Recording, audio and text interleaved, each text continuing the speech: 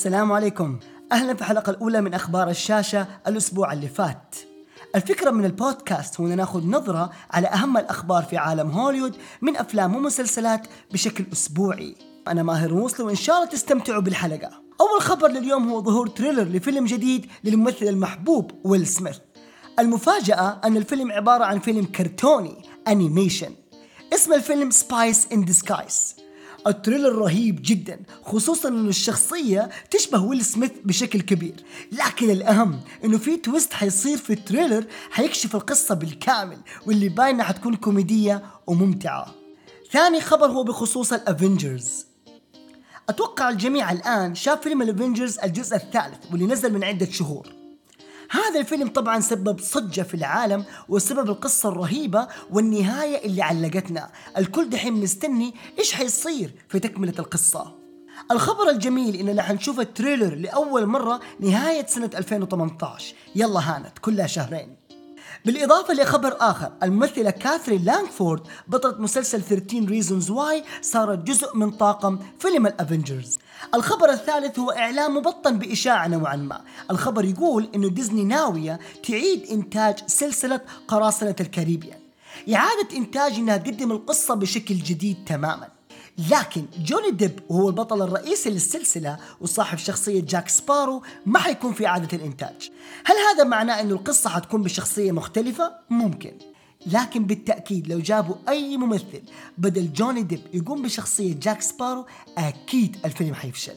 الخبر الرابع هو انضمام الممثل ستيف كارل المعروف بدوره في مسلسل The Office لمسلسل جديد من إنتاج أبل. نعم، أبل حقت الآيفونات والآيبادات والتقنية حتبدأ تنتج مسلسلات في خدمة شبيهة بنتفليكس. أنا متحمس أعرف إيش حيصير في عالم الستريمينج. اليوم عندنا نتفليكس، عندنا هولو، وعندنا HBO، لكن أبل داخلة في الموضوع، وكمان ديزني ناوية تدخل. الخبر الخامس ومسك الختام حيكون عن Game of Thrones. القائمين على المسلسل بيوعدوا كل المشاهدين إنه الحلقات الأخيرة واللي عددها 6 حتكون أسطورية، وحيكون فيها أكبر حرب تم تقديمها في المسلسل وفي التلفزيون عموما. حماس مو طبيعي. أكيد في الحرب هذه حتموت شخصية أساسية، والإنتاج حيكون خرافي ورهيب بحشود غفيرة من المقاتلين والوايت ووكرز، الله أعلم. أنا شخصيا أشوف إنه باتل أوف ذا باسترز أو معركة اللقطاء هي أجمل معركة في جيم اوف ثرونز للآن. معلومة أخيرة وغريبة، إنه المنتجين كانوا ناويين يقدموا الجزء الأخير بصيغة أفلام. بدل ما يقدموا 6 حلقات وكل حلقة من ساعة، كانوا ناويين يقدموا 3 أفلام وكل فيلم طوله 2 ساعة.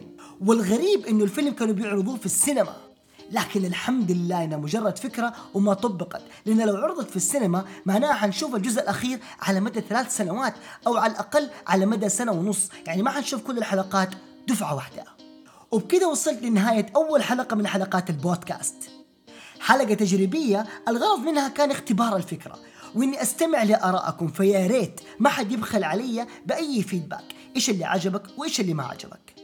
ومن الآن الأسبوع الجاي يا ريت أول ما تلاقوا خبر مهم حابين إني أتكلم عنه أعطوني عنه خبر. تعالوا على تويتر ودوني منشن. سبل التواصل معايا واليوزر الخاص بي في تويتر حتلاقيه في خانة الوصف.